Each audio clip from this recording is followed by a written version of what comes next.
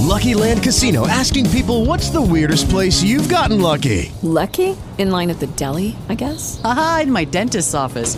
More than once, actually. Do I have to say? Yes, you do. In the car before my kids' PTA meeting. Really? Yes. Excuse me, what's the weirdest place you've gotten lucky? I never win and tell. Well, there you have it. You can get lucky anywhere, playing at LuckyLandSlots.com. Play for free right now. Are you feeling lucky? No purchase necessary. Void where prohibited by law. 18 plus. Terms and conditions apply. See website for details. From page to screen. Well, I'm glad doing this. It's been long overdue, so thank you. You are welcome. So I have a nice little topic that we're going to talk about over the next 45 minutes or so. And it's a topic that you actually brought up on your Facebook page.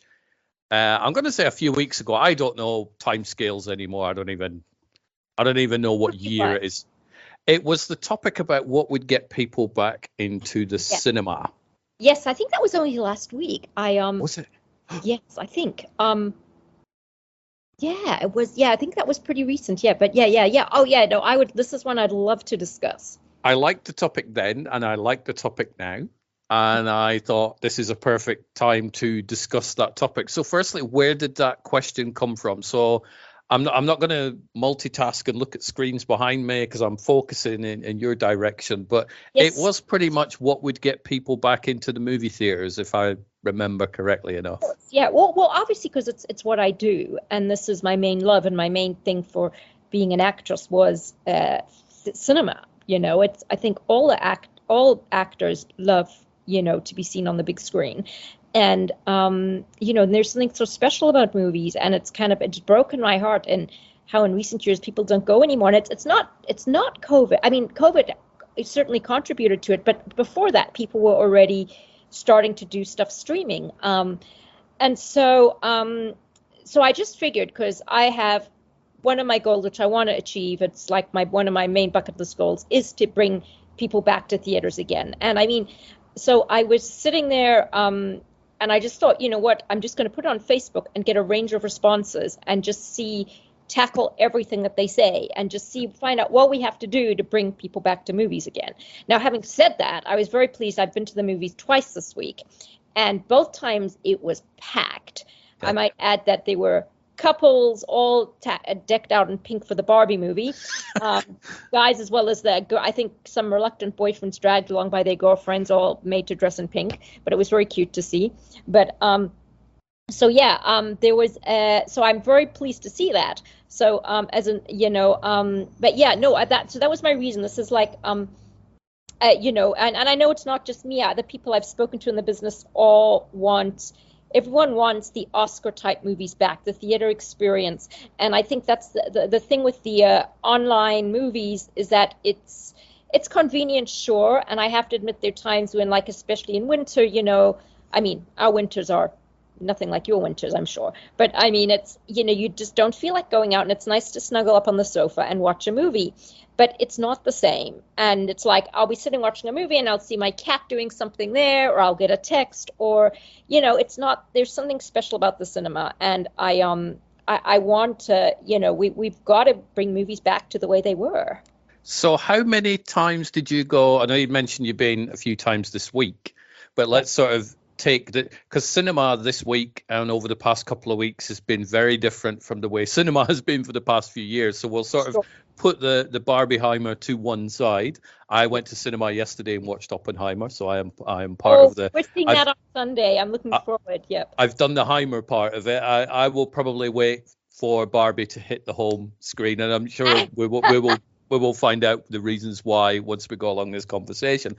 But previous to the Barbieheimer week and the times you've been this week, how many times did you go last month, if you can recall? I'll be honest, I'll be completely honest, and I've got to be careful what I say, because this is my business. I don't want to insult anyone personally. But we both love movies, and so that's a given. We do. There hasn't been anything good on. And I tell you, the movie which it was actually the same movie. I saw it twice. I saw it last night with my husband and Sunday with a friend, which hasn't come to the UK yet, but it is this month, and it's called The Sound of Freedom. It is phenomenal. It's one of those, I mean, put it this way, my husband and I never agree on movies. He's an action movie. I'm a rom-com girl. I can count on one hand the number of movies the two of us have both looked at each other afterwards and gone, wow. And Sound of Freedom was one of them. There were only two. There's Sound of Freedom and another movie called Remember with Christopher Plummer, which is also phenomenal.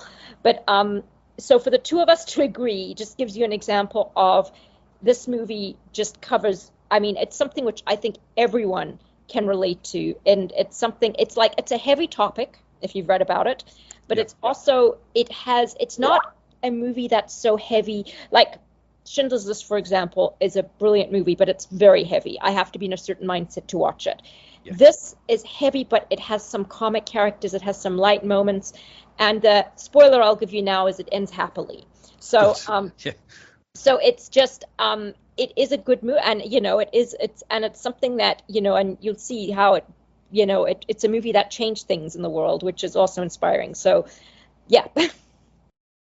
Now, when you were a kid, yes, how many times, and obviously I'm not, we don't keep records how many times we go to the cinema on average, but you could probably remember I went to the cinema as a kid probably 2 or 3 times a week, every single week. Not always to watch different films, sometimes to watch the same films. I saw The Never-Ending Story 3 times, I think, in its opening couple of weeks. I saw The Beastmaster 3 times again. 3 seems to be the lucky number for some reason.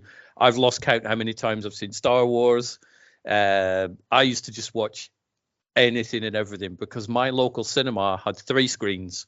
It had the one big main screen, which would, obviously, if it was like this week, it would either be Barbie or Oppenheimer that were fighting over that number 1 screen. The number 2 and 3 screen would be films that are maybe a couple of months old. So maybe it would be The Flash and John Wick 4, for example, would be those sort of films. I don't really care what I watched. It's like, for me, cinema was an escape. Yes. So real life sucked. I would go hide in a dark movie theater for, however many hours, because I would sometimes watch all 3 films. I would do that sneaky thing where I would go from one screen to the next after buying 1 ticket. I remember trying that as a kid and we got caught. We're trying to the movie across the hall was a no under 18 and we tried to sneak into it because our one was boring. The lady who worked at the theater caught us and dragged us back into our one. It's when I was little, I don't have many memories of, we had, whenever there was a good kid movie out, we would go to it. But I grew up in Zimbabwe where movies were very limited. And it wasn't like, we definitely did not have multi-cinema complexes. Usually school holidays would be when my mom would take us to a movie because that's when they'd have the kid movies on. Yeah. But as I went into my teen years, going to a movie was like, again, it was a very limited social life. It was kind of the only thing to do that was legal. Unless you were one of the bad kids who snuck into nightclubs underage. So, and I wasn't. I was a complete nerd. But even movies was a stretch in Zimbabwe because they literally had ridiculous age restrictions. Like Addams Family, I think they made no under 16. So we had to sneak into that. And it was like, it was a thing with us. It was like, the movies were a place to hang out. So we would do it. It was like, go to the movie and then afterwards hang out outside the cinema where there was an ice cream store with your friends. It was like the social thing. And I can remember one time I remember being seriously pissed because I went with my sister. Sorry, you don't want me saying the word pissed, do you? It's fine. You've already said it. You've said it twice. It's fine. Oh, it's I apologize. Is there a swearing restriction on your show or? No, not at all. No. Okay, good. I know my sister's 2 years younger than me, but I was shorter than her and skinnier than her. And I used to get really annoyed because I remember one time we tried sneaking into an under 18 movie and my sister who was 2 years younger than me, they let in and they stopped us and they said, no, they pointed to me who was older than them. They said, you can't go in. And they let my sister. But it was funny because, I wasn't popular that night because my sister obviously did the right thing and didn't go in either. And then her friends obviously did the right thing. But I think I wasn't too popular because I stopped us going into the movie. Yep. So what do you think? Because I was looking over some of the reasons or some of the answers to the questions, what would get people going to the theaters again. Some of them were interesting. A lot of them I could probably, I don't know whether I would shoot the messages down and go, that's wrong, because I think everybody's got their opinion and that's clearly what's keeping them away from the cinemas. But for me personally, I used to go to cinema a lot. Now I don't go so much. I've been 3 times this year.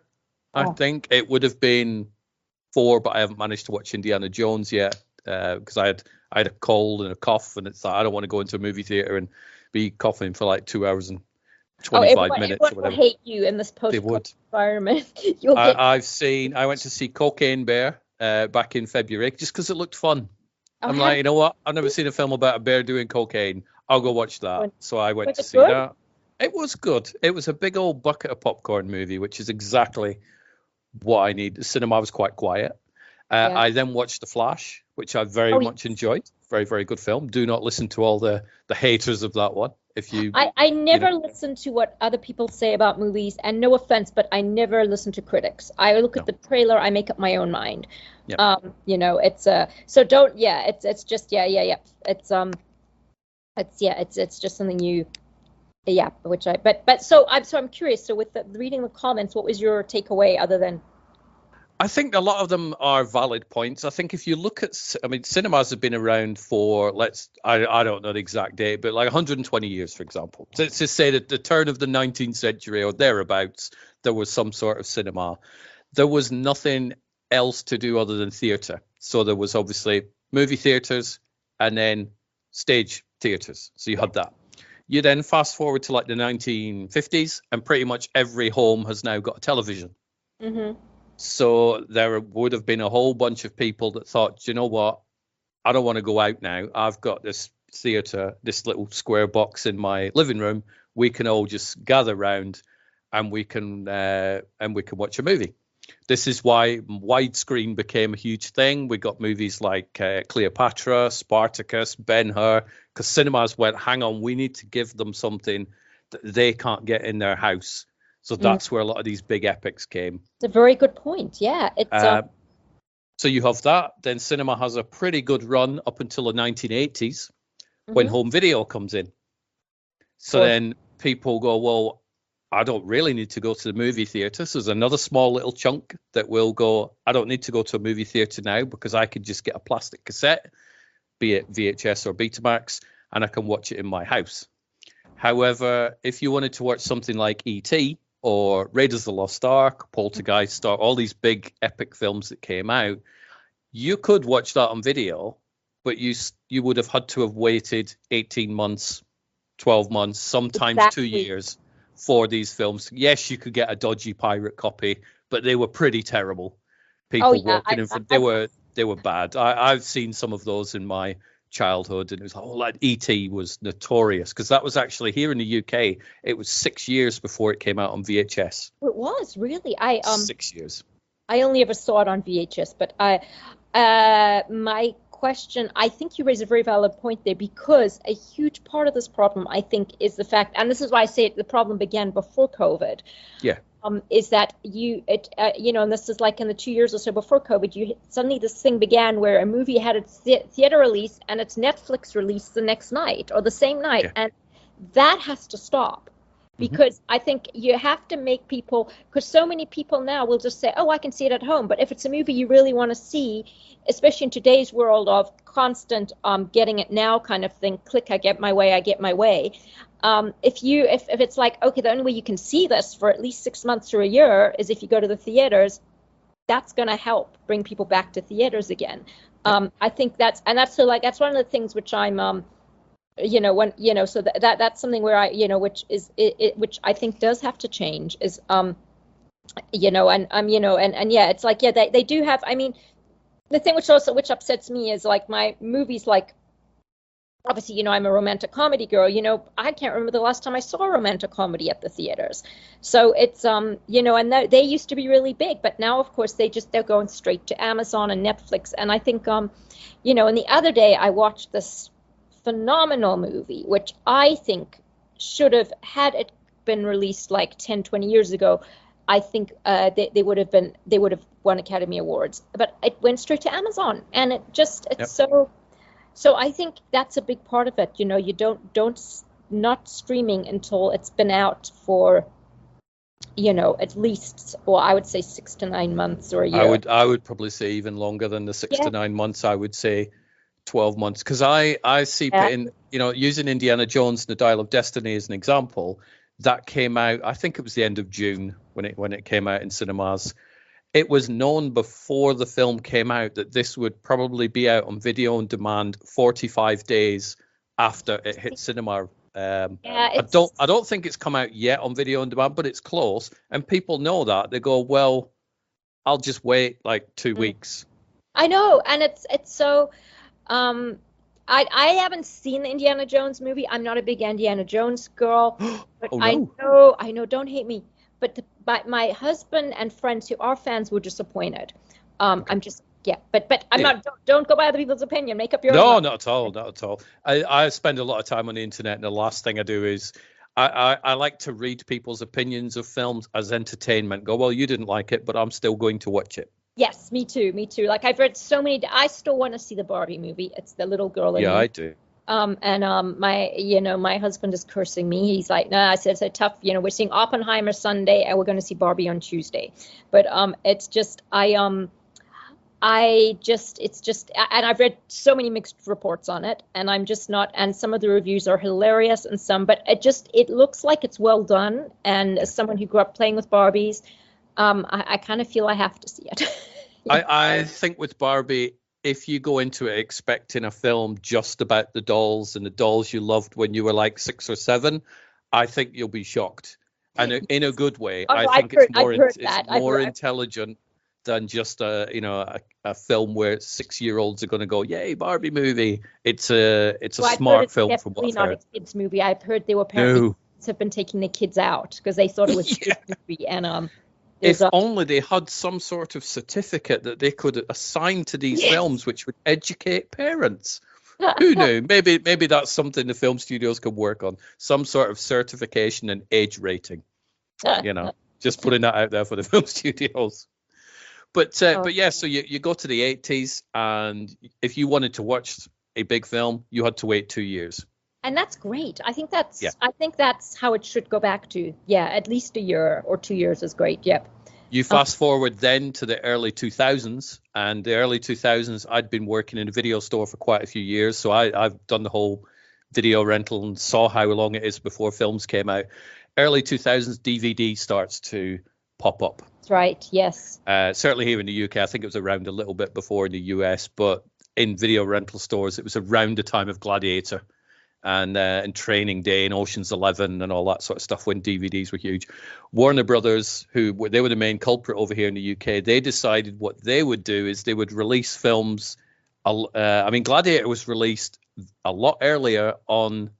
They shortened the window basically over here for Gladiator quite badly, and the video stores got very upset because they were like, no, or cinemas got upset because it was short. I was going to say because because I think the reason it needs 2 years or at least a year is because you want the film to have its US release and its UK release, and then also like it have a worldwide release, so it has a chance to go all around the world.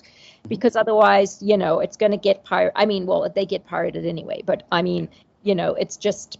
Yeah, but I didn't know that about Gladiator. That's interesting. Yeah, it was very, very short window, and then Warner Brothers did it even worse. Around the time of Training Day, Ocean's 11, and a few titles. What they did for video stores were, and I'm going to make the prices up just to convert it into dollars so it's easier for yourself. But they would go, right, well, video stores, you can have rental discs of these movies at $60 each, but on the very same day, we will release them to Walmarts for like $15. Oh my God. So video stores were like, that's not fair, because then people would. Fair. Yeah, why? Yeah. So there was all that. And the windows were getting shorter and shorter. And then obviously with DVD, there is a whole new factor, which is the piracy.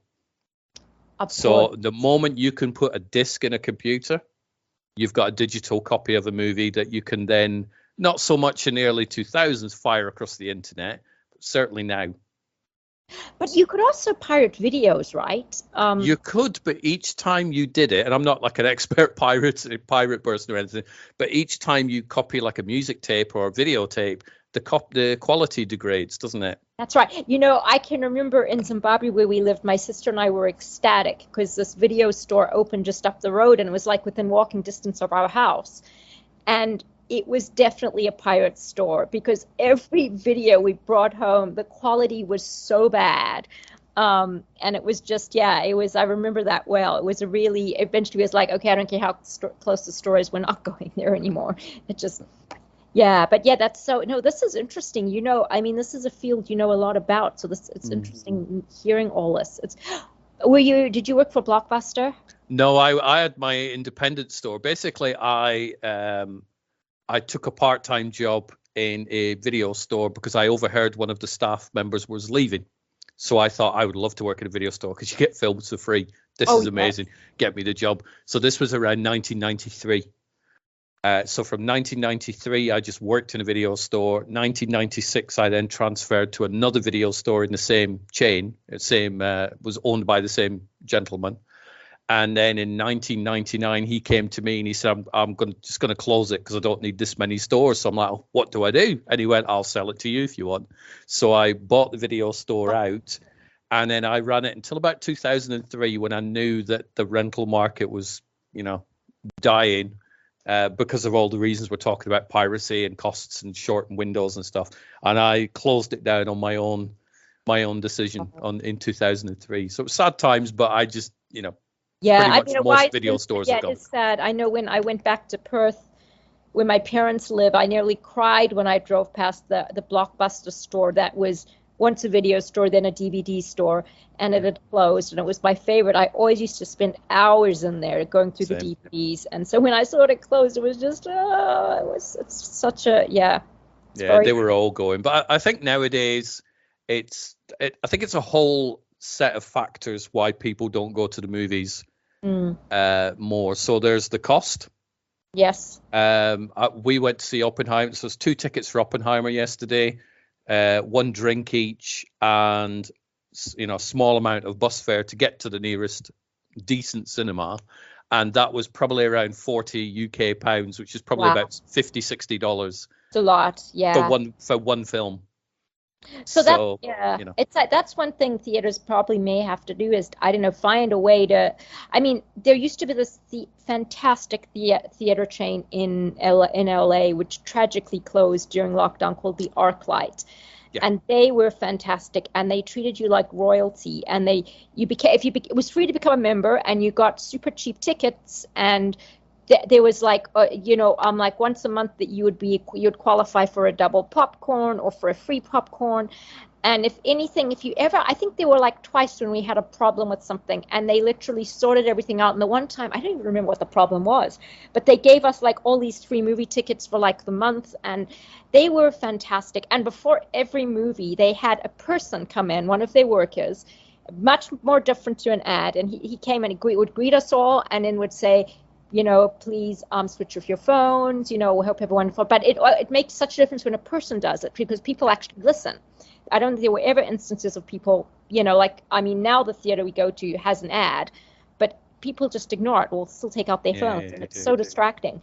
But they were a fantastic cinema chain, and I think, movies probably need to like learn from that and do stuff like that. People feel that it's a treat to go to the movies. But then where does the cost come from? Because if you'd have gone to see Barbie, for example, last week, and it's in its opening week, the studio is taking 70% of your ticket price. Right. We'll have that. So your cinema, be it an ArcLight, if it was still open, or another one, 30% of your ticket they get. And from those little 30%, they've got to pay all the staff. They've got to run the building. They've got to cook all the concessions.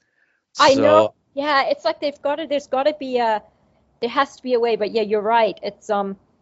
It's true, but I think definitely if they can somehow make it the way it was with, not being released online or on DVD for a year, there won't be that same pressure on cinemas because more people will be going. So they won't, it will be. I mean, look, as I said, I've seen the same movie within 2 days, and I'll see it again before it's off at the theaters. And Oppenheimer, I've heard, is excellent. Really is, yeah. I'm not going to get you to tell me anything. I know it's no. But it looks fantastic. So I'm still looking forward to that. I mean, as I said, it's just I'm hoping that I mean, everyone on Twitter has been saying Barbie and Oppenheimer are fantastic, are bringing back the return to cinema, and I hope so. I mean, I really hope. I don't know. I mean, I think what you're going to see is studios trying to replicate Barbieheimer. Possibly. You're going to see a lot, and I don't think it'll work because Barbie, the whole. Do you know how Barbieheimer came about? No, I don't. I just remember seeing it all over the place. Yep.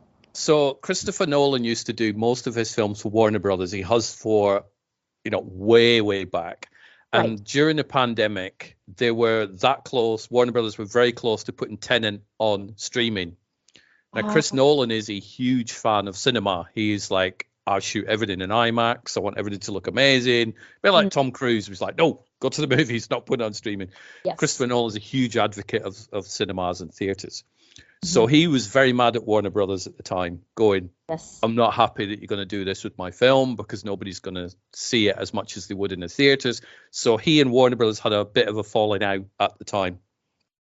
So Chris Nolan throws his toys out of the pram, goes over to Universal, who go, welcome, Christopher Nolan. What would you like to make? I want to make Oppenheimer. Not a problem. Come in, Mr. Nolan. Take a seat. We will look after you and we will help you make Oppenheimer. Oppenheimer comes out. Warner Brothers are quite mad. They're a little bit, hang on a minute, we're not happy that Christopher Nolan's gone. He's sleeping with another studio. This is not right. I know what we'll do. We'll open Barbie on the same day. Oh, that's how we will try and, because, Barbie, Warner Brothers, Oppenheimer, Universal. Oh, wow. I had no idea that it was a rivalry thing. It started off as a rivalry, but then the public it was like a joining thing. I thought they were, wow, okay, that's interesting. No. But it sort of backfired. I don't know if it backfired because it's Warner Brothers and Universal are both winning out of this because both films are making a fortune. The amount of people I've seen in Oppenheimer wearing pink, quite a few, noticeably. Oh, really? So clearly people are genuinely doing the Barbieheimer double bill thing. So it has worked. Right. But it's not worked because of any studio genius plan. It's just a thing. It's just happened. Right. The public decided we're going to latch onto this thing. Social media has done its thing. People have joined in the Barbieheimer thing, and people who would just watch Oppenheimer are going, so I'm going to do the double bill and join in like everybody else is doing and be part of the crowd. And that's where this has come from. So I think if studios do try and replicate it, I don't think it'll work because people generally don't like being told what to do. This is what you'll like. This is what you'll watch. They're not, a lot of people are stupid, but they're not that stupid. Right. It's it's an interesting one. It's which also going back to the Sound of Freedom, which is their story and how they got made is fascinating. They were owned by, I think Fox had it. Yeah. They shot it, and then Fox got bought out by Disney. And the film was shot, but Disney had no interest in selling it. So it was just shelved. So the producers had to buy back their own film, and they've sold it independently. And it beat out Indiana Jones the first week, the first night, in fact. And now, I mean, my husband said to me last night, he said, think of how well they could do if they'd had the marketing budget of Barbie. And I mean, they've done super well just on their own. I mean, they've more than, quadrupled their money back. But it's just, that's just another thing to keep in mind when you go see it. Like this, there was a kind of David and Goliath thing that they literally went out on their own, and they have done so well without the big studio marketing budget, which is. I mean, without the big studio marketing budget, though, it means it's going to make less money to be profitable.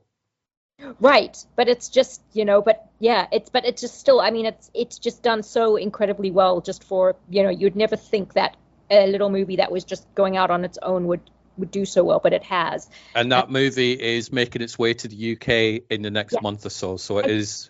Yeah, I think they said Australia end of August, and I think the UK and Ireland September. I think that was what I read in Deadline Hollywood today. I think that's what. So, but yeah, it's. I mean, as I said, it's definitely. It's a phenomenal movie.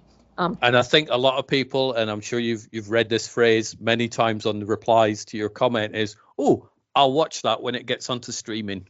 Yes, it's always yep. As I said, I cannot stress enough what we just talked about: the waiting for at least a year so that people will see things before they go to streaming, because you do miss out on a lot when it's not, the big screen. Yeah. I mean, one of the main reasons I don't go to cinemas more often than I do, other than the cost, I would probably still go once a month, to be fair, because I can always find something to watch. But it's just the behavior of other people. Oh, totally. Yep. I went to see, I think it was Fast 9. So this is obviously a couple of years ago. The film is on. And I don't know whether you've seen the Fast and the Furious movies. No, I saw the one. It's not my thing. But do you think they're quiet films or loud films? They're loud films. They're loud. Whilst the film was on, I could hear probably 25, 30 seats to my right. God. There was a kid on his iPad with no headphones, and I could hear him above the movie. And you didn't kill him? No, I went out and got a manager, and the manager went in and killed him. Oh, but yeah, I don't think twice about, get this person. Because it's like, for me, often I will wait until a film hits Blu-ray, not so much streaming, but I will, because I like to put some money back into the whole film industry. Was the kid by himself or with his No, he was with his family. Well, that's disgusting on their part. It's horrendous. Watching The Sound of Freedom the other day, I nearly went ballistic because some idiot near me is on his phone, and I'm scared because this is the States. People carry guns. I'm terrified of saying, "Put your phone away!" Bang!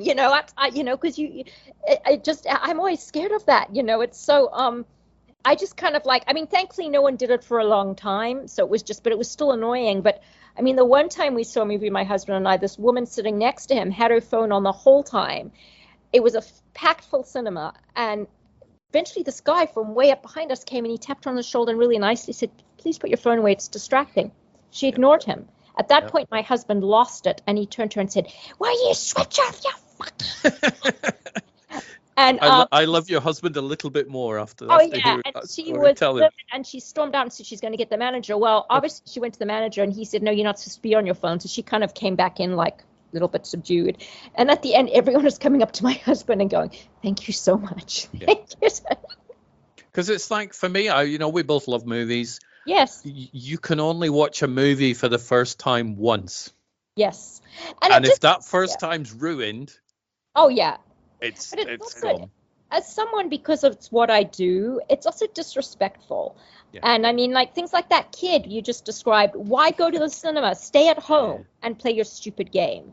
And I mean, look, I'm like this with phones, with everything. If I'm chatting to a friend and they take their phone out, I will stop talking and I'll say, "I'll continue talking when you put your phone away."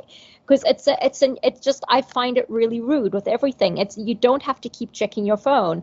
And but with movies, no, it's not okay. And it's you absolutely it's and I think theaters need to be strict on it because it's spoiling it for everyone.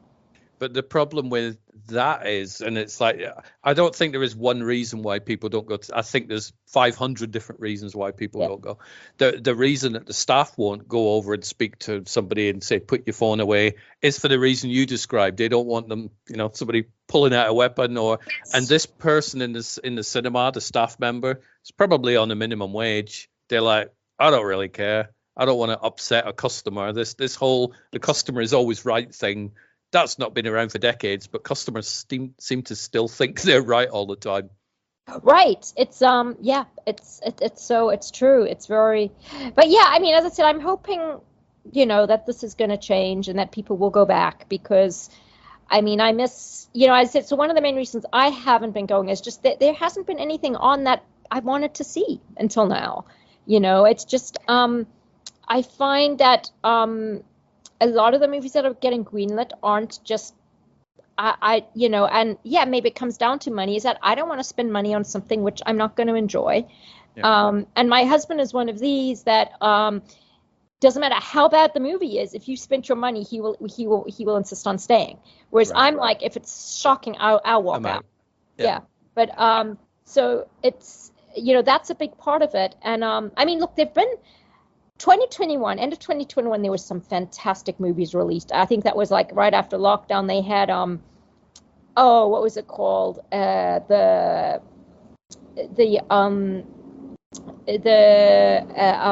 I'm just waiting for this truck to pass, so it's making so much noise. Being the Ricardos, which I love. Oh yeah, that went straight to Amazon. Yes, Didn't it? but Yeah. it was on at the theaters for a bit, and it was really good. And then the Eyes of Tammy Faye with Jessica Chastain, which is I've not seen that one. that was good. That was really good. And the House of Gucci with Lady Gaga, I thought was amazing. And then what was the one called? The Last Duel, I think, with that was really good as well. Yeah. I loved that. That was phenomenal. All of those, that was the same year, and that was a year of good movies. Last year, I didn't find so many good movies. I mean, hopefully this year again, with all that's happening, there will be more. Let's hope these strikes don't go on too long because people need movies. Yeah. Well, then the studios need to pull their thumbs out of their rear ends and actually pay people. So yeah, they need to sort it out, because it's just they have to. I mean, because we need entertainment, and it's what they do, so they've got to work out something. I think, I spent quite a lot of time. This was around the writer's strike, so when it all started to begin, so to speak, and then the actors went on strike. And within the first week of the actors going on strike, I saw a lot of people on social media who are like, God, how much more money do these actors want? And I spent a lot of the time correcting people, going, seriously, if you think that just because you're an actor that, you've got millions in the bank, you're out of your mind, do some research.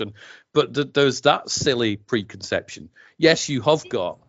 I know it's so funny. People think that, and it's hilarious. People think that about me as well. I think it's hilarious that people think that. I mean, I let them think that. I'm like, yeah. You can think that I live in this mansion with servants and all that, and it's just.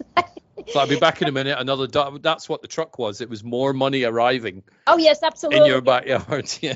And I told you that. I mean, I'm sure you've seen me posted that stupid thing. One of my friends looked up. He Googled my name, and it came up Chloe Trikos' worth, and I think the last lot was 20 million. I was like, wow. So websites like that don't help, do they? I know, and it's like, it just shows you cannot trust what you see online. You really can't. You can't say just because Google says something does not make it a fact. But I think we've, and I'm going to take my phone out because there is a list of films. I actually have a top 10 list of films so far this year. Oh, it will probably change as the year goes on and I watch more, but I do actually have really good ones. So in my 10 so far, The Banshees of Inisherin. Okay. Very good. That is, I think that's on Disney now, but it did get a bit of a theatrical run. The Fabelmans by Steven Spielberg. I love that. Yes, sorry, that was from. I saw that last year, but that was one of the best ones last year. I saw that twice as well. I think we got that like January or something. So some of the dates might be a little bit different. John Wick Chapter 4. Really loved that one. That was one of my husbands. I'm not a John Wick fan, but yeah, he loved it. Yep. Tom Hanks starring in A Man Called Otto. Oh, that was beautiful. I cried. Yep. I love that. Yep. Empire of Light, the Sam Mendes film. That's really that's worth checking out. Mendes, I haven't heard. I didn't. Yeah, I'll thank you for that. Very good. Recommend that one. Oppenheimer. Spoiler. That's in my top 10 films of the year. The Covenant, which I think actually went straight to Amazon Prime. So this fits into. This is a Guy Ritchie one with Jake Gyllenhaal. Guardians of the Galaxy Volume 3. I thought it was fun. I did like that one. My husband liked that one as well. Yeah. I did. Mission Impossible: Dead Reckoning Part 1. I'm a big Tom Cruise fan, and The Flash. Okay. So, yeah. Oh wow, that's no, that's good to know. I mean, I'm curious as to I'm just curious as to whether Sound of Freedom will make that list, and Barbie, of course. Yep. You've got to keep me updated on what you think. But yeah, it's no. I mean, as I just said, Jack, I just think movies are, it's such to me they're so important, and as I just said, the striking and the studios thing just worries me. They've got to sort it out. But yeah, it's really a form of entertainment everyone needs. I mean, that's what kept us going during stupid lockdown was the fact we could sit at home and watch movies. Yeah. What did we do when we were locked down in our houses? We watched TV programs which were written and have actors in them. Exactly. And directed. We're not going to talk about the directors because they folded too quick, and so I'm stick with the actors and the writers. We listen to music. Exactly. And we watch movies in our house, which were written and It's like someone pointed out the other day that who are the directors going to direct? If they've settled, but the actors haven't, and what are they going to work on if there's no script? So it's so they have to start. Yeah. Anyway, let's hope. I think they will. I think they will. I think it's just a case of who blinks first, isn't it? Yes, absolutely. But no, I think with the cinema, I genuinely, unless they do something like you said, where it's like, right now we're doing a 2-year window or a 12-month window, which I don't think they'll do. I think cinemas would happily studios would happily watch cinemas go, so they could then put all their films on streaming platforms. Just this week, Disney announced that in Australia, they are no longer going to be releasing Blu-rays and DVDs of Disney movies. Oh, really? They are stopping fully production. Once they're gone, because they want everybody to go, I want to watch Avatar, The Way of Water, for example. I can't buy the disc. I need to subscribe to Disney Plus to watch that.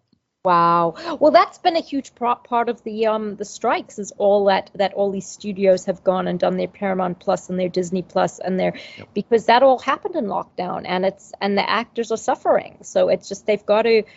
That's so not on. I cancelled most of my streaming platforms, and I know I've seen some actors going, no, don't cancel your streaming platforms. We need the numbers or whatever. But I thought, you know what, the studios aren't paying people. I will just cancel the majority. I still have Amazon Prime because I use it for the shipping. And I still have BritBox because that shows a lot of the UK content that I've just missed. But I got rid of Paramount, got rid of Apple, got rid of Netflix. I haven't got rid of Netflix, but because we're watching a fantastic show on it, but I've downgraded. I used to have get their DVDs and stuff, and I'm now on the lower plan where it literally but Amazon Movies, that's where I get my movies from. I can't not subscribe there because it keeps me sane. Otherwise I wouldn't have access to movies. But I know. I mean, I want them to stop all the Paramount Plus and all of that. They've got, it's just not right. And they got greedy. That's what happened. Yeah. And it's, And I think Disney did with the change of leadership. So Bob Iger came back, and let's not comment on Bob Iger saying stupid stuff at his $1 million retreat against the strikes and stuff. But if we put that to one side, I think Bob Iger realized that, hang on a minute, we've just gone straight to streaming too much. We need to scale it back and do something. So hopefully that part will work.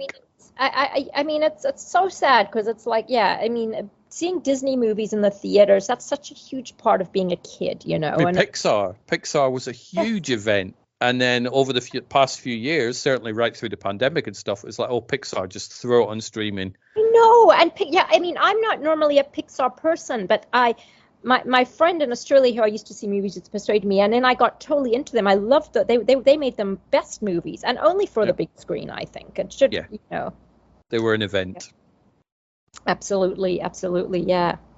So it's like I don't know whether. I mean, I went yesterday. It was Wednesday afternoon, I think what day it was. It was the middle of the afternoon, and there was only 16 seats left in Oppenheimer in its second week of release, and it wasn't just on in one screen in the cinema. It was on in about 5 or 6 screens, so it was packed. And what I did notice was not the majority of the audience, but a large section of the audience watching Oppenheimer were people who don't normally go to the cinema. They were men and women in their 60s and 70s, because there was a couple of women sat next to me, and they were around that age.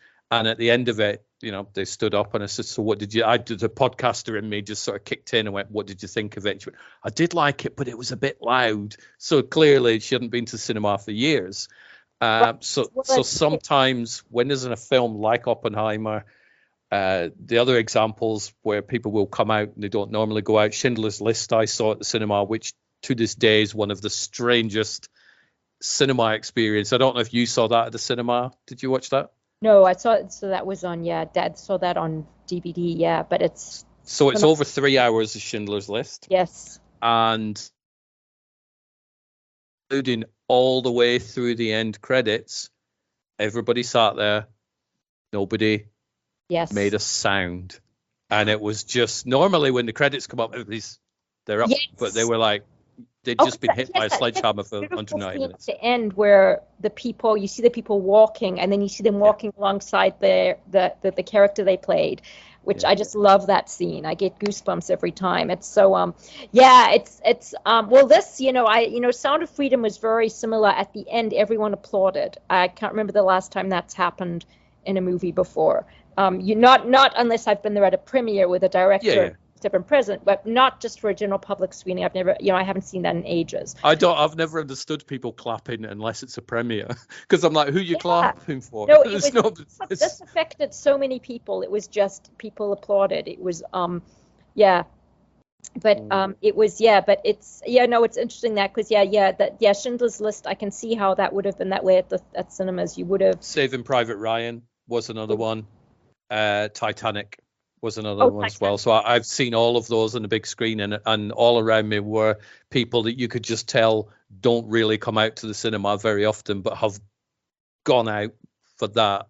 So I think a lot of the Oppenheimer stuff is, because it is a story. You're not going to get 8-year-olds going, "Oh, I want to go watch Oppenheimer," unless it's part of the Barbieheimer experience, of course.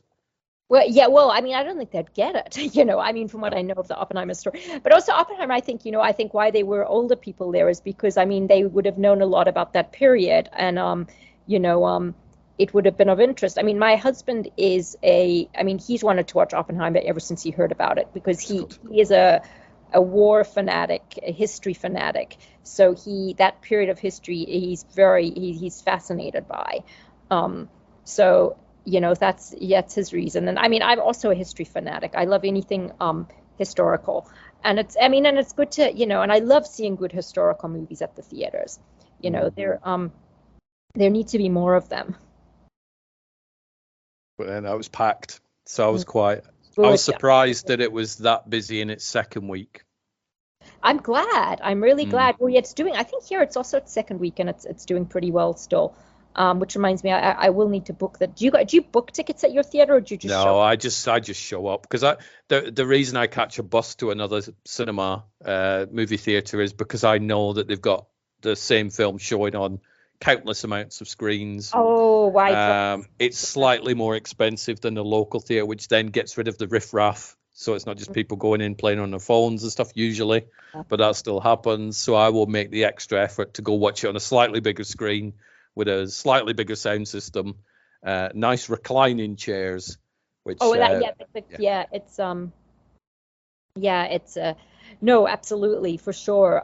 No, I mean here you do have to book, and it's just as well, because it's like, I mean as I said, like right after lockdown, going to the theater, and when we booked, it was just, you'd go online, you'd choose your seat, and they'd be like hardly anyone in the theater. This time it was like struggling. Oh my God, where are we going to sit? It was, which is wonderful. But then what will be the next film to do this after Barbieheimer? I don't know if there is one. No. I want to see it. My Big Fat Greek Wedding 3. It looks hysterical. I'm Greek, so and it looks so that's on my list. It's but yeah, so there but I don't know. Hopefully there will be, there will be good stuff coming, because if the strike goes on for much longer, there's going to be a real lapse. Well, then I think cinemas, and it's like I would love to win like a lottery of some kind, and I would just open up a cinema that shows classic movies.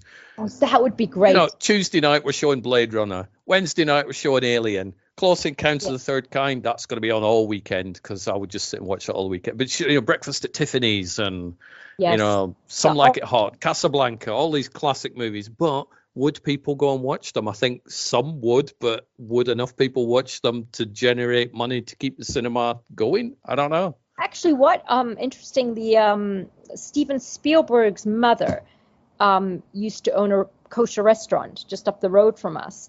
And then she passed away about 5 years ago, but the restaurant's been left to the Spielberg family. And so it's like, so they've started this thing this summer where on a Sunday night, they're showing a Spielberg movie, like a screening with the meal. So nice. And so like, I'm unfortunately going to be away, but Ari's probably going to go. They have an Indiana Jones, and I think E.T.'s another one. I'd love to see E.T. on a big screen. That is amazing. I saw that as an 11-year-old kid. I remember as a child seeing, because I was, after Close Encounters, I was very heavily into the whole science fiction aliens. I'd just, get me off planet Earth. I want to go do what Richard Dreyfuss did and get the spaceship, just escape. And I remember hearing that E.T. was coming out, but around the early 80s, there was lots of horror movies that had aliens in, so they were all X certificates and stuff. And I remember as a kid being very upset, thinking, I hope E.T.'s not an X and I can't watch it. I was genuinely upset. So obviously when it came out and it was a kid's film, I was very happy, and I went to see it and did the whole crying when I thought he died thing. And E.T. still doesn't lose its magic. I've watched it pretty recently. It's timeless, and it's I mean, I was little when I saw it, and when we rented it, and I was terrified. But then you realize he's good, and it's a brilliant movie. I mean, I've only seen snippets of it since then. I've got to rewatch it now that I'm, as a grown up, and just see what my, but because it looks just, it's a classic. Still great. I think, I would love to see that. Cinemas playing old classics, that would be great. In fact, well, they did that here recently. They did some, I mean, you're probably a Star Wars fan. I'm not. Mm-hmm. My husband's a fanatic, but they did something where they did a re-release of the Star Wars movies, and I think it was the anniversary or something. I don't know, but so many of my friends went to it. I would watch those. So what is the one thing? I mean, you've mentioned theatrical windows to physical media and streaming and stuff. So not including that, is there anything you would like to change about the movie business? And by that, obviously, I mean cinemas and theater goings and stuff.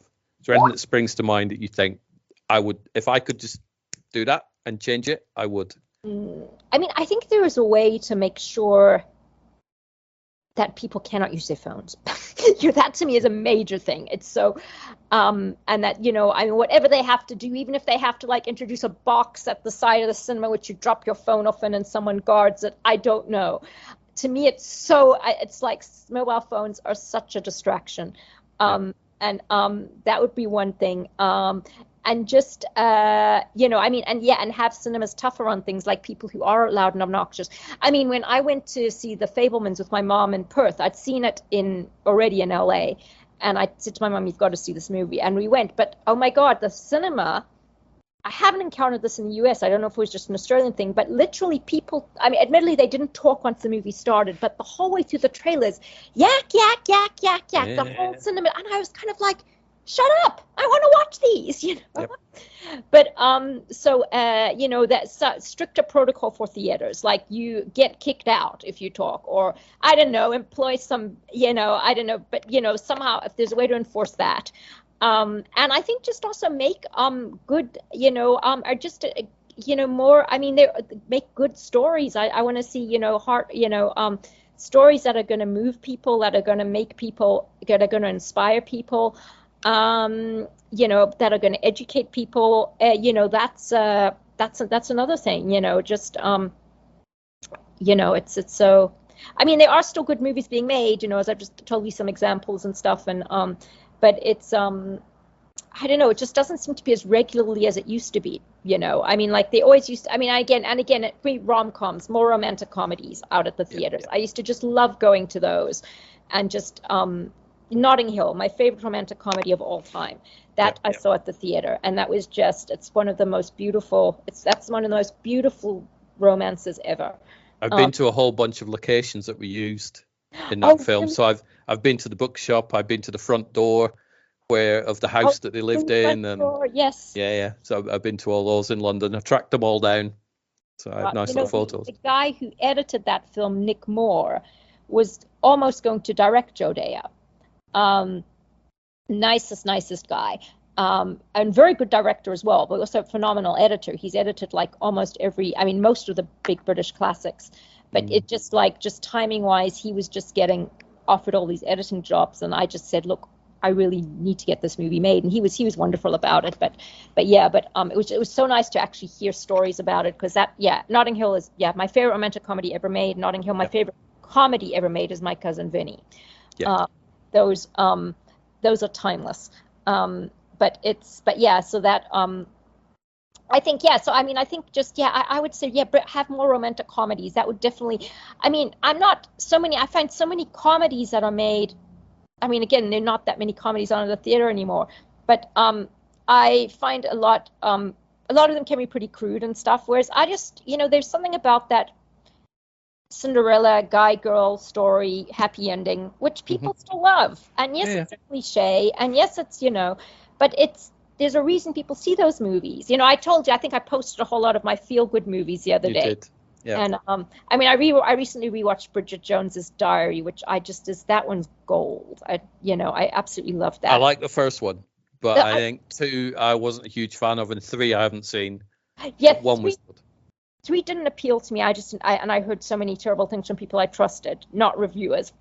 And then the second one, it wasn't too bad. The first was classic, and I think my favorite scene in that is when they start that fight to the tune of "It's Raining Men." I just think that's one of the most hilarious scenes ever.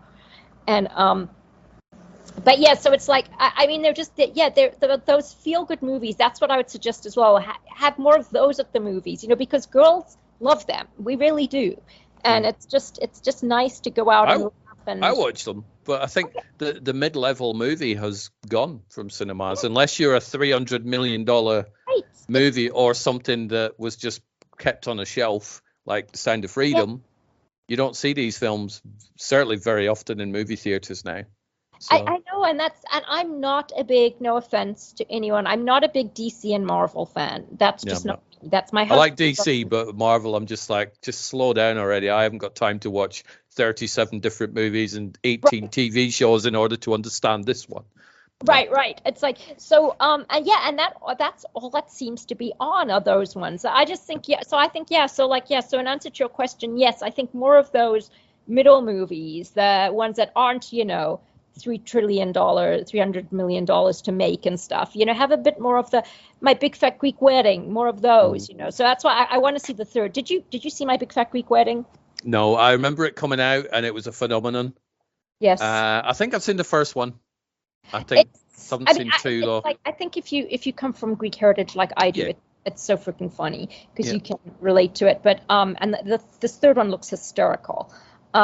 So movies like that, and My Big Fat Greek Wedding wasn't on a huge budget. It was in the low millions, which in America is like tiny budget here. But more of that, I think, and I think that will get people to the movies again. Not everyone is Marvel or DC or into the science. I love some science fiction, but not all. It's it doesn't have to be a huge budget to bring people to the cinema. So over the past 2 or 3 weeks, because I think certainly when The Flash, I'm trying not to knock a cable over there, so I'm moving. I think certainly since The Flash came out, there has been an increase in what I call attack dogs online. Oh dear. Who will look at a film, for example, The Flash, Indiana Jones and the Dial of Destiny, anything DC related. They will just go after it online. It's terrible. It's, look how much money it didn't make. Oh, look at this. And they just seem to enjoy watching a film crumble. Oh, yeah, the trolls. But I think they're beyond trolls, because it's like I see people widespread who will just... I saw somebody who'd gone to see Indiana Jones and the Dial of Destiny. They had enjoyed the film. They'd posted on their Facebook in a thread that was talking about the film saying, I actually enjoyed this film. I liked it. Somebody replied to this person going, you're a fucking liar. This is fake news. The film was terrible. So it's like, how can you literally attack somebody for saying that they enjoyed a film? I mean, this person wasn't saying this is the best film in the history of cinema. They just said, I watched it and I liked it. And this person went right after them. It's like, it's their opinion. It's so, with that, I don't know. There could be. I know there's this big rivalry with Marvel and DC. But enjoy them both. I do. I don't love them both, but I like them both. Well, you see, it's interesting because, with Sound of Freedom, there was a write-up in Deadline today, which I was reading, and the comments below, you could tell who'd legitimately watched the film. They loved it, and then there were these. All of them, interestingly enough, didn't put their names. It was all anonymous. This is lies. It's not lies. It's actually a story. It's actually, at the end, they show you the photos of the real people, and they give details on the law that ended up being passed as a result. It's a true story. But, it just blew my mind that there are people who just go online to pick fights with people, and you can tell they haven't seen the movie. They just want to. You get, it's like it's like it's not safe to post your opinion in today's world. That's the attack dogs that I mentioned, which is just a phrase because they just seem to go, oh, look, there's a film coming out, people are liking it, let's get them. Let's tear it down. But the sad thing is there will be people who look at these comments, the negative ones, and I see it quite often. They go, oh, I really wanted to watch that. I guess I'll skip it then. Well, for whatever reason, people are saying Sound of Freedom is a right-wing conspiracy theory. I've heard that in the UK. It's very political. And it's one political side putting out a story. There's nothing political in it at all. It's a story about a guy who goes to save a little girl who's been kidnapped by a child sex ring. Yep. And the only thing that could remotely be seen as right-wing is the guy admits he's a Christian and that he says this is my duty and these are God's children. That is the only thing that... Yep. So for these people to say it's a far right-wing conspiracy, I'm like, where are they getting this? I don't know whether it's a jealousy thing because these people actually went out and they actually were like, screw you, Disney, and did it themselves. I don't know whether it's that or whether... I don't know. It's very weird that these rumors come out, and it's, I think everything's tribal nowadays, though, and it has been. So Marvel versus DC, you've got to like one or the other. You can't possibly like both. You've either got to be an Xbox fan or a PlayStation fan. You can't possibly like both. You've either got to be an extremist for Trump or an extreme supporter of Biden. You can't possibly have opinions on. It's all very tribal. And I think if somebody says, actually, I like this thing, then the people who are on the opposite side of the fence will fire arrows at you like the beginning of Gladiator. But you see, I think a big part of it is that this is all happening online and behind screens. And that's why it's so much easier to do. It's so much easier to hate people you don't see. Whereas like 100 years ago when all communication, well, I don't know, when was the telephone invented? Before the phone was invented. I think the phone's over 100 years old now.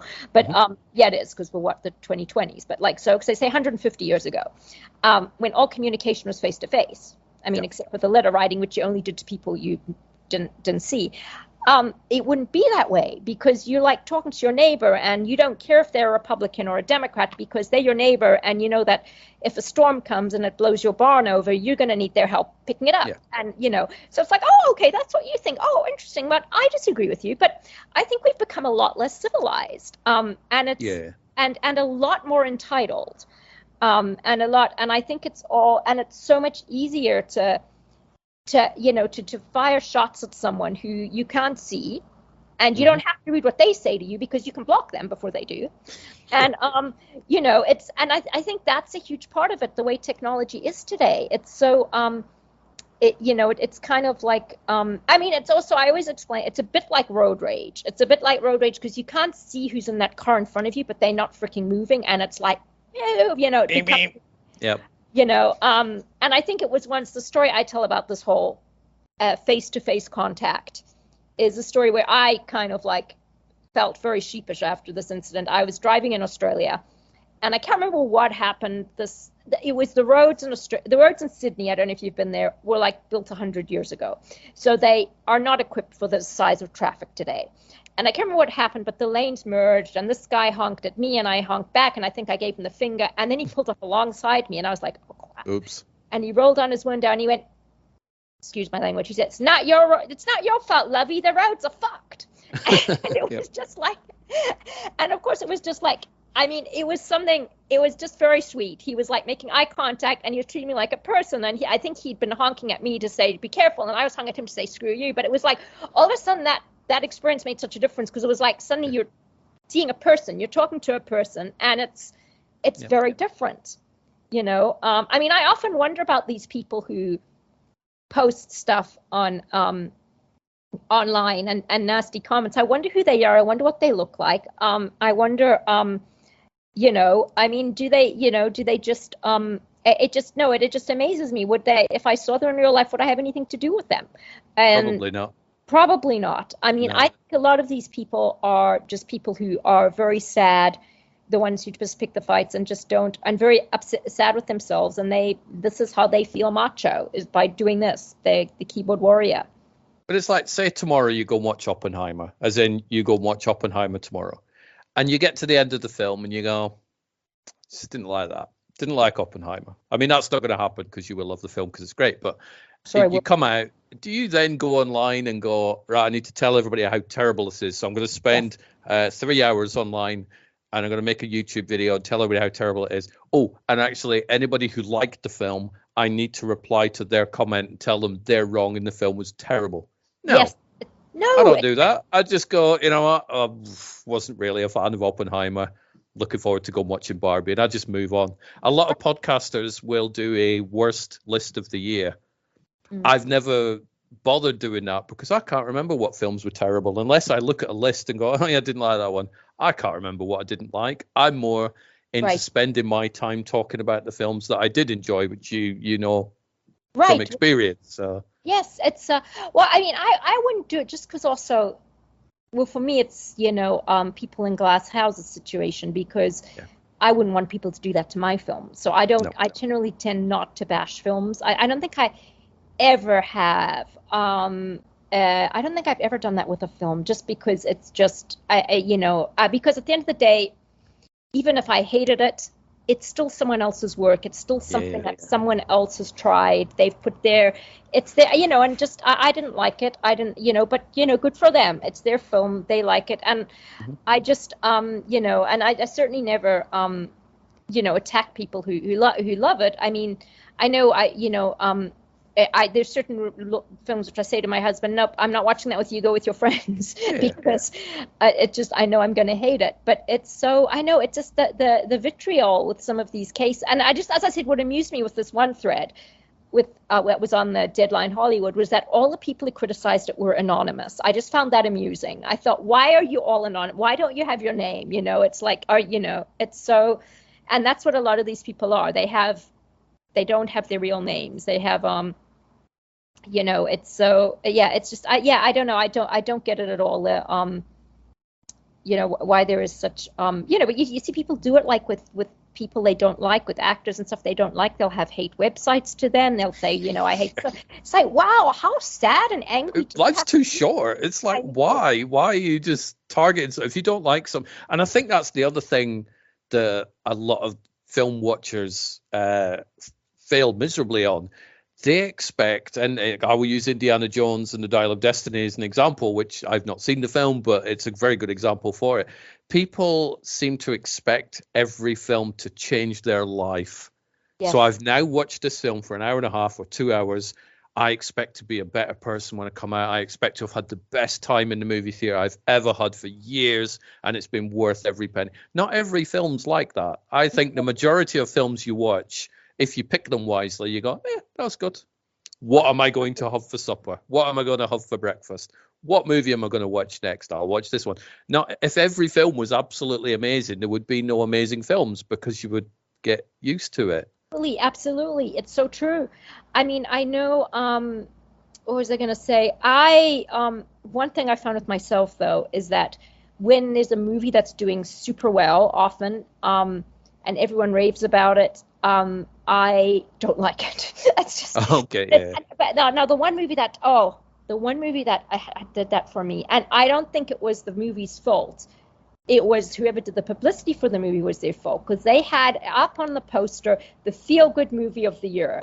Well, that movie was Slumdog Millionaire, which is a great film, but it isn't a feel-good movie. No, it's not, I went in there expecting it to be like Bend It Like Beckham or some of those and it's horrible. And there's that little boy who they blind, and I'm just going, I'm kind of like, I hated it, but that's because I was going in expecting to feel light and happy. And now, had I known what I was going in for, I probably wouldn't have hated it as much. But I just, don't freaking say it's a feel-good movie when you've got torturing kids on, in there. It would be like, and this is the responsibility of the critic / reviewer / person with a keyboard who thinks they know everything about movies, is, for example, and I'll use Oppenheimer as an example. If I say, oh, you'll love Oppenheimer, it's the funniest film, it's the funniest comedy I've ever saw. Oh, I haven't laughed so much in years. And then you go watch it, you're not going to laugh. Right. Because I've set the benchmark so high up for you, it can't possibly. it's that's that yeah that's it. I think if you know what you're going to get, it's it's if you have an idea. So but it's just it's so I don't know, that's that's definitely. But yeah, I think I can say there are a handful of movies that I can say have changed my life that were I can which I can put up there as being like 5+ star movies. And Dead Poets Society is one that springs to mind. That was just a timeless classic. This Sound of Freedom's another. Remember, if you've ever seen it with Christopher Plummer, you should. Yeah, I've seen that one. Yeah. That it's a little independent, but again, it's the only other movie my husband and I have agreed on. Christopher Plummer, just that I'll send you a link. That he plays a Holocaust survivor who is in an aged care home, but he finds out that the Nazi who killed his family is still alive, and he's got to get revenge. And it's brilliant because he also has dementia, and he has to write down. Look, I love Christopher Plummer. He was phenomenal in whatever you see him in. And then what else? Literally, but it's literally like just a handful of just brilliant. What was it? Green Book. Yes, I really like. That film was critically destroyed by a lot of people when it came out. And I eventually watched it because I thought, right, I want to see what all the craziness is about, why everybody was going after this film. And it wasn't the film that the craziness was describing. I'm like, I don't quite get why they were all going mad at this film.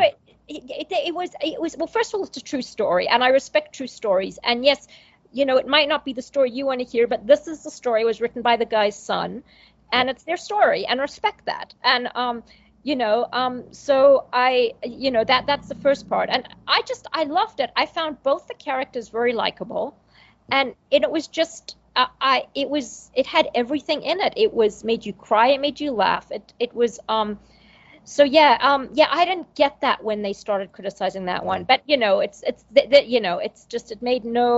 it made no sense to me, because it was a phenomenal movie, and it was, as I said, it's on my list of top 10 movies of all time.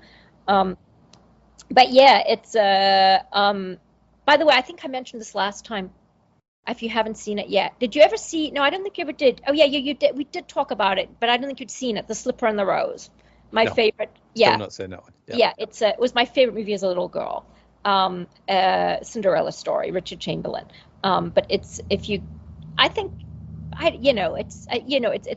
it's a brilliant movie even today, but fully recommend. But it's like not every movie has to change your life.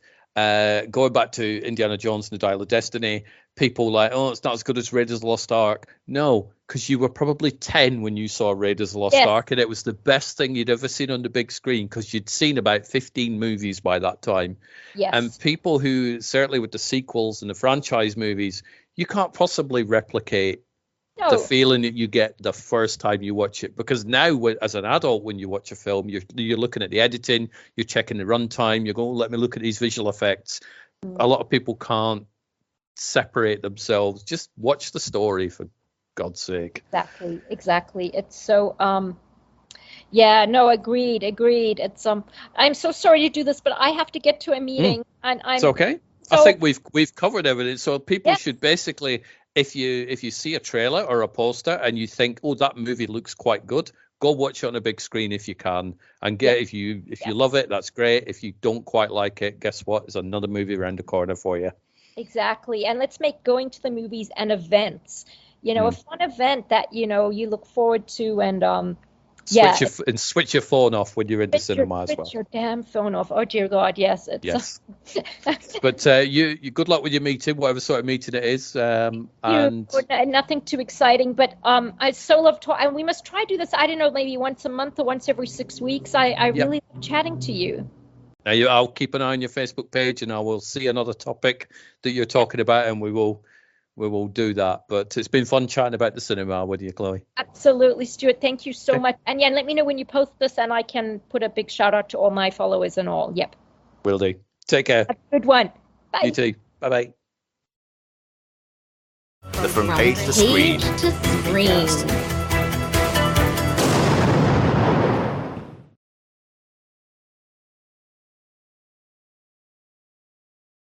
Hello, it is Ryan, and I was on a flight the other day playing one of my favorite social spin slot games on ChumbaCasino.com. I looked over at the person sitting next to me, and you know what they were doing?